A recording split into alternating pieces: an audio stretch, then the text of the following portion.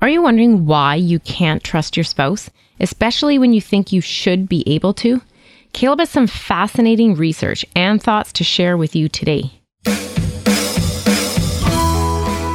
Welcome to the Only You Forever podcast. If you want to build a thriving, passionate marriage, we've got the research, the truth, and the answers you've been looking for. And now, here are your hosts, Caleb and Verlinda Simone Kendall. Hey everybody, this is episode number 119, and we are going to be talking about why you can't trust your spouse. So last week we talked about date conversations, what to talk about, and we had some conversation starters you could download as well. If you missed that, be sure to go back and grab it. Also, make sure you hit that subscribe button so you don't miss any future shows. I'm enjoying going through the date conversation starters. Yeah, they're pretty cool. So today's episode is really tricky. We actually, just before we started recording, even had quite a discussion about whether we should even publish this or not. Yeah. So as we're talking this through, we're still unsure. We're going to see how it goes. And so I want to be really clear, and Verlinda can challenge me here, but I want to really be clear on who this episode is for, because it's probably not immediately apparent from the title. And what we're doing is, or what I'm wanting to do is to speak to the men and women who are struggling to trust their spouse, and they recognize that this trust issue lies primarily within themselves at this point. Okay. So there may have been a past betrayal or not, but this is not about reestablishing trust after a betrayal as part of the regular recovery process. Okay. It's kind of like if you're in that situation where you can say right now that I know in my head that I can trust my spouse, but I just can't get past. I just have this gnawing uncertainty inside me, right? If you know your spouse is trustworthy, but you can't get there as far as trusting them, then this is for you. What do you think? Okay. I mean, you do tell people to go with your gut. Yeah. And so we've seen a lot of betrayal, and I'm working with people. Yeah. And in our experience there too, like sometimes we see that just at the start before it all comes out, right? Yeah, yeah. And we always tell people, trust your gut and go with that. And that's where this episode has really been tricky for us, is because, you know, we believe, especially if you have the Spirit of God in you, you have a very powerful, intuitive, discerning part of you, right? And it's probably right if there is something wrong. Something wrong. Thank you. Yeah. It's even hard to say this, but there are also some folks out there that we know we've been in touch with, and this was a response to a real life situation. And those folks struggle with doubts, not because of anything that actually exists in their spouse that is untrustworthy at the moment. Okay. They haven't done anything. Right. Now, there's been times when there's been that gnawing doubt and something did come out even years later.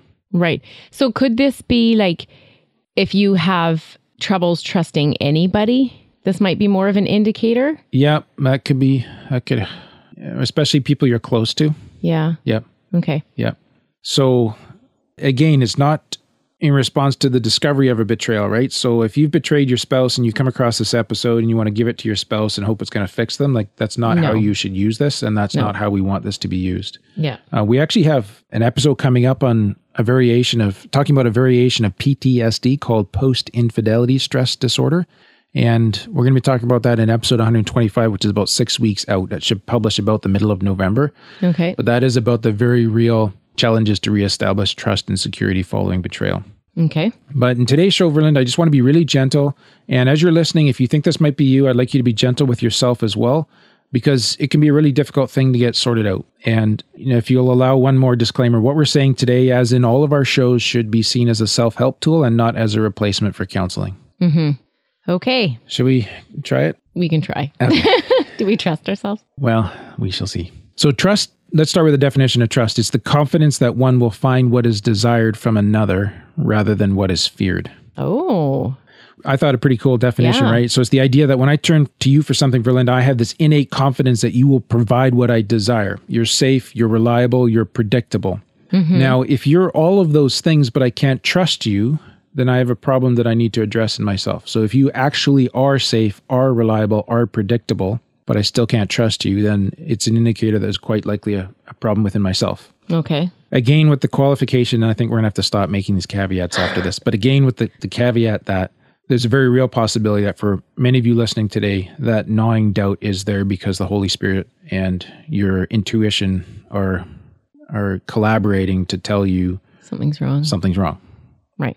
Okay, so on this topic of trust, so it's implicit in the whole idea of love, right? So it's part of our marriage relationship. 1 Corinthians 13 talks about love, and verse 7 says in that chapter in the Bible that love bears all things, believes all things, hopes all things, and endures all things. Like you hear the trust kind of implicit in that, right? In the believing, hoping, enduring, right?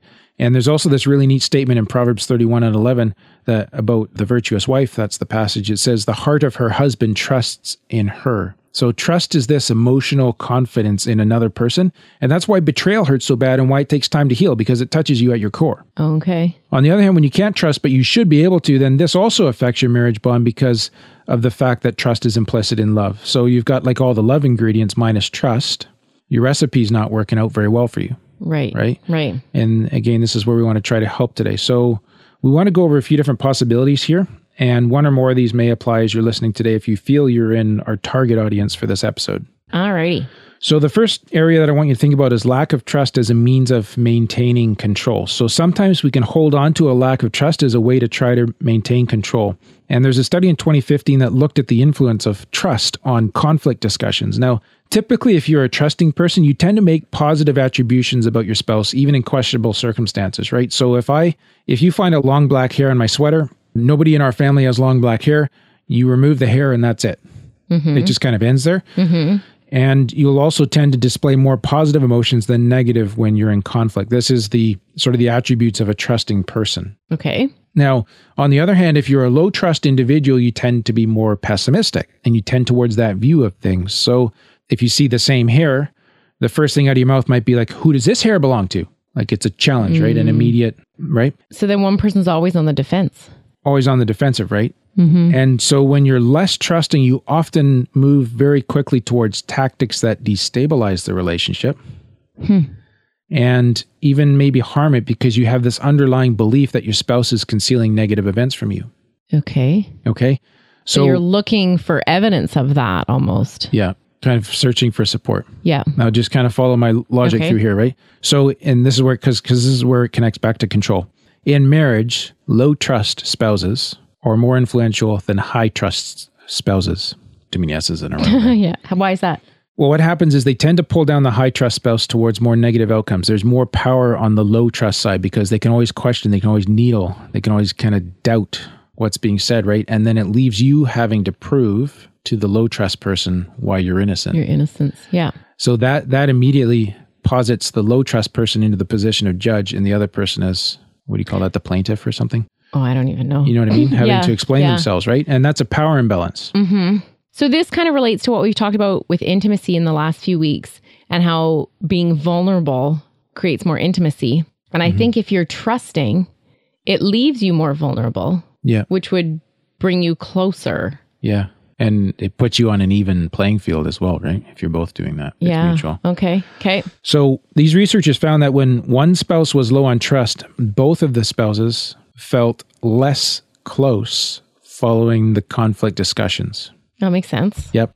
And only when both spouses score high in trust, this ties back to your vulnerability comment, when both spouses were high in trust, the conflict ended up drawing them closer. Oh, right? Okay. So if you're doing this and you're struggling with this kind of trust issue that we're talking about today, you might be engaging in conflict to reduce your uncertainty. But if you're the low trust spouse, you're already on the high side of the power imbalance, right? So you already have more power and control. Yeah. So this puts you on that moral high ground. It requires your spouse to defend themselves before the court. It creates this natural power imbalance or automatic power imbalance in your favor. And so my challenge for you, if you think this may be yourself, is to think about this. Is it possible that there is a period of time in your life or was a period of time in your life where things felt really out of control? It could have been a betrayal in a different context. It could have been even like a traumatic medical situation. And maybe in that kind of spiraling, insane moments of your life, you were able to bring some sense of sanity back to that by leveraging a lack of trust. And by that, I just mean I can't trust anybody but myself, so I'm going to take control. And that kind of clamped down all those anxious uncertainties for you, right? But it's left you with this core belief that the only person I can trust is myself, which is externalized as a lack of trust, right? Interesting. Okay. And then perhaps you find yourself today somewhat entrenched in that position. It's really scary to think about trusting again because it takes you back to a very real sense of vulnerability, right? So you're locked in here. It's scary. And this is why we're not being harsh or judgmental with anyone today, because this is really tough. And what happens then is this lack of trust becomes a mean of maintaining control. And unfortunately, what you also see is that the study indicates that it's harming your relationship to your spouse. So even though there's this attempt to create safety in your life, at the same time, it's actually undermining your safety. And if you can see this, what I'm hoping is that you'll find the motivation you need in order to think about making a shift there, if indeed this is the source of your lack of trust. Yeah. Right? So we're really kind of calling you to do some deep inner reflecting as you're listening today on this one. Yeah. Does that all make sense, babe? I think so. Okay. Next possibility, lack of trust as a means of self-protection. It's related. So a lack of trust can also be a way of protecting yourself. So research again in 2013 from another study, it showed that people with low trust in their spouse, they feel compelled to remember the past in a way that prioritizes self-protection over relationship dependence. So let me try to explain this. How this works is like, say there are transgressions on the part of your spouse in the past. Okay. If you have a lack of trust, you'll continue to act in ways that protect yourself rather than protect the relationship. You'll take care of me as a priority larger than taking care of us, which seems, again, we're not being judgmental here because that would be so intuitive, right? That you need to do that. Right, to protect yourself. In order to be safe, right? So who wouldn't want to protect themselves, right? And I don't even think you do this purposely. Like consciously. Consciously, yes. Yeah. But remember here that this is eroding the relationship and therefore ultimately it's not self-protective. That's why this is so hard, right? Yeah. And so difficult to get unstuck. But that's difficult is exactly it. Like it takes a lot of courage. To risk again. Yeah. Yeah. But and say, okay, I'm going to invest in us here. Yeah. And knowing in your head that ultimately that is for your own self-protection. But initially. Yeah. Everything about you is screaming no. Your whole nervous system is saying, don't, no. Yeah. Yeah. And so this kind of natural sense of self-protection is what you resort to, but it doesn't work, right? Yeah. And it becomes self-fulfilling. That you're not, it tells you end up learning that you're not safe because it's destructive to your relationship. Oh, so therefore you try and protect yourself more. Yeah. Oh boy. Yeah. So what these researchers found is that the greater a person's trust in their partner, the more positively they tend to remember the number, severity, and consequentiality of their partner's past transgressions. That's a quote from their research. So trust means that you have positive rememberings of when things went wrong. We learned from that. We put that behind us. We're stronger since then. That's kind of positive takes on that. Okay. So that people with high trust, and I'm quoting again here, they tend to expect that their partner will act in accordance with their own interests, which makes sense. Like you'll act in my benefit if I believe that I trust you, right? Yeah. And so if I have that positive way of thinking about you, Verlinda, and I'm quoting again, I have the luxury of remembering the past in a way that prioritizes relationship dependence over self-protection. So I can rely on what we've built to get through this next challenge that we're facing or whatever. Okay. Right? Yeah. And we actually promote the memory in a way that's biased towards a positive perspective on whatever may have gone wrong in the past. Okay, you just lost me. I think about things that went wrong. Yeah. In a way that's, we put a positive spin on them if we're trusting. Okay. Like was it for a time of growth or? Yeah, it was a time whatever. of growth for us. It's a classical way of people saying that. Okay. Right? Okay. So this is what comes out of trust. Now, when those things aren't present, all those things are viewed as much more catastrophic, devastating. Therefore, I have to protect myself. Protect myself more. Protect myself more, right? And so self-protection becomes a very real part of this lack of trust issue. This is the thing then, if you're having trouble trusting your spouse, you may just be trying to protect yourself. Mm-hmm. Not necessarily from anything they're doing wrong. Yeah, and you're not trying to destroy the relationship. You see it as that. Yes, and this is how it's going down. Okay, so that's another thing we wanted to make you aware of.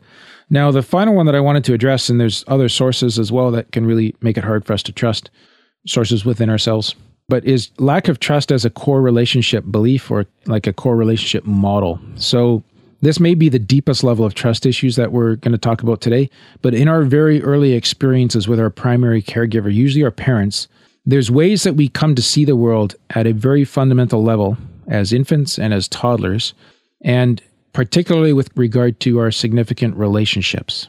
So the model by which I relate to significant others as an adult is formed in my infancy and as a toddler, like the first 5, 6, 7, 8 years of my life. Okay. Most of the work is done there, built in there. Yeah. By the way that my parents relate to me. Okay. Okay. And this is called attachment theory. And I don't want to go too deep here because you can spend months talking about this, but If you learned in the very early years of your life that the most important people in your world were not reliable, you will now naturally believe the same thing about your spouse, even if the very opposite is true of your spouse. Wow. Yeah. Okay. And again, this is where we're talking to this very specific niche of people who can't trust their spouse, but they know their spouse is a trustworthy person, right? Mm-hmm. So as humans, we all face this issue where we bring ways of seeing our significant other we bring the ways we see them into the marriage, but the way that we see them is more informed by our family of origin than what our spouse is like. Okay. Okay. So it's stuff that's happened in the past. It's not anything actually to do with my spouse. In this case, again, right? Okay. Now, sometimes out of that same brokenness, though, we do choose people that aren't trustworthy, but we're not talking about sort of where somebody's legitimately untrustworthy today. So this whole lack of trust idea could just be this core relationship model that was formed as a very young person as well. It could be coming from that place. So how do you get out of that place? How do we start trusting it? And so it's a hard question to answer in this context. And there's a few things that we do know, Verlinda, and I want to try to get to so we can help folks here. One is that you have to watch for cycles in your marriage, and you have to learn how to break out of them. And this is where the help of a marriage therapist like myself is particularly helpful. So, for example, if your lack of trust has created a level of suspicion in your marriage, then your spouse may end up actually concealing ordinary, legitimate things, like hiding them from you, just to escape some of the burden of suspicion, because they don't want to be grilled all the time. Oh. And if you perceive this, that they're doing it, because you will, that heightens your lack of trust. Oh, my dear. Yeah. Which in turn reinforces their belief that they need to self-conceal, resulting in a greater lack of trust. And it gets really hard to break out of this cycle, right? Mm-hmm. So one approach in this situation might be to actually initiate having a discussion with your spouse, acknowledging how your own behavior with regards to not being able to trust and sort of the inspecting and that type of thing is promoting the cycle, and just asking for your spouse's gentle engagement back in helping you to step out of this cycle. So not to start kind of pinning you or hammering you for everything, but just to, and this is where you want to have this discussion about, here's how you can help me out of this. Tell me, let me know, like whatever you're comfortable with, right? Okay. When you see me doing this. Yeah. So this isn't an attack like why I can't trust you. This is a why I struggle with trust conversation. Yeah. And it's about owning what's going on inside you. Yeah. And then asking your spouse, like, instead of sort of conflicting our way through this all the time, can you actually help me to see myself doing this? Right. And you can tell your spouse how you want them to do that so that it's easy for you to accept as well. Right? Can you give an example of this? So, yeah, good question. It might be something like if I said, look, Verlinda, I just realized that I'm always questioning you on stuff because I carry this innate lack of trust because of something that happened when I was a kid. Maybe I can give you the background story. Mm-hmm.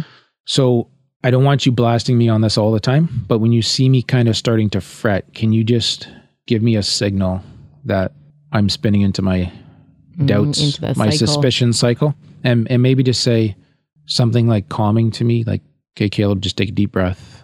Is this a real doubt, or is this the suspicion cycle? Okay. And if you bring it back to me that way, then it's not affronting to me, and I can It's not like, stop doubting. Stop questioning everything, right? It's not going to work because I'm then on the defensive. Okay. Okay. So another thing to note, just to help you with this too, is that trusting behaviors can come before feelings of trust. So you're going to have to explain that one too. Yeah. Your doing can come before your feeling with regards to trust. So another study actually showed this from 1998. I was a little struck by this myself because they asked 64 dating couples, and I don't know if I could do this, but they asked 64 dating couples to allow their partner to dance with a stranger. And if the person said, yes, go ahead, to their spouse can date with a stranger, this was seen as a trusting behavior. And what they found is that when that person said, yes, partner B can dance, then the feelings of trust were induced in the first partner. So if I say, yeah, go ahead and dance with Verlinda, then I would feel it would induce feelings of trust in you. Towards you, in me. I would feel the trust about you. Sounds so complicated. Following the behavior of acting trusting by saying, yeah, go dance. Oh. Nothing's going to happen. So it's not actually me going to dance. It was just you giving that trust to begin with. Yes. In the form of a behavior. Yeah. Actually built it up inside me. Oh, that's what they found. Okay. Now, the impact of the trust was greater in this situation. If I was saying, yes, Verlinda can go dance, the impact of the trust was greater in myself than it would be in you. So what the researchers were concluding is that you might infer more trust from your own actions toward your spouse than your spouse's actions. Oh boy. Say that one more time. You might infer more trust from your own actions toward your spouse than your spouse's actions. So I would get greater trust from saying, yes, go dance, than from watching you, how you conducted yourself after that, right? Okay. And so rather than looking for somewhere where like you broke a rule or my suspicions, give you the benefit of the doubt and act trusting. Yep. It can help turn this. It can help stop the cycle and turn it. Yep. Okay. So it's instead of responding to that or trying to alleviate the feeling thing by just emotionally kind of turning yourself inside, it's saying try changing how you act. Oh. Demonstrate trusting behaviors toward your spouse. And finally, if you feel that the attachment issue most speaks to your situation, I would first recommend you to counseling. If your state doesn't prohibit out-of-state counseling, give me a call. Otherwise, find someone who can help you to shift your attachment style to secure attachment, because this is a major construct, but you don't have to live with this. You can find healing. So that's the great part about that third aspect of trust that we talked about. Oh, okay. Is that there are ways to recover from that. Yeah. And actually, your spouse can help you with this too, but that might be difficult if you're already having trouble trusting, right? Yeah. So that's where it might get a little tricky for you. And you don't want to put too much pressure on them to quote unquote fix you. You really want to educate yourselves with regards to attachment and then learn how to create a healthy marriage relationship that really disconfirms those early models of relating to important others in your life, and it replaces them with like really healthy, functional models that keep you safe, but also allow you to be more trusting. So attachment is what you want to do. And if you know anybody that's adopted kids, they'll know about attachment theory. You can always ask them about it too. Yeah. So that's a whole lot for learning about trust. Yeah. Now, there's probably some people listening today and you've experienced real betrayal, infidelity, affairs, that kind of thing. And I just want to speak to you for a moment, because in the week that this podcast show is being published, we are releasing a new product that's made up of 2 matching journals. And I'm calling this sort of for the other kinds of trust issues where they're real because you have been betrayed. So are you saying that these trust issues we talked about today are not real? Are real. Good call. So where your trust issues, you can legitimately identify that they are based on the acts of someone else. Okay. That are betraying acts. Okay. And they're not maybe just constructs due to other traumatic circumstances you've been through that you carry within yourself. That sounds like a total disclaimer pile of... Did you want to say it better? I would invite you at this moment. I would say that they're both real. Like the trust issues that you might have, even if they're from within yourself, they're just as real. They're as much a felt reality. Yeah. But these issues that we're talking about in these journals, they're because of the actions of someone else. Yes. Of your spouse. Yes. And how you go about recovering from those are 2 different pathways. Yes. So my apologies for implying that anybody's, and I mean this, for implying that anybody's trust uncertainties were not real. Thanks for correcting me on that, babe. Or helping me. Anyways, what was I saying about that? Okay, so if you've ever experienced infidelity or affairs, we have a his and a hers betrayal journals. And what these are is they're like devotionals. There's a scripture reading, and there's a clinically proven pathway that you go through that helps you to recover and rebuild your marriage. They're 30 days. They're actually, I think they're quite intense, but it is the work that you need to do, and you're already going through a lot of intensity.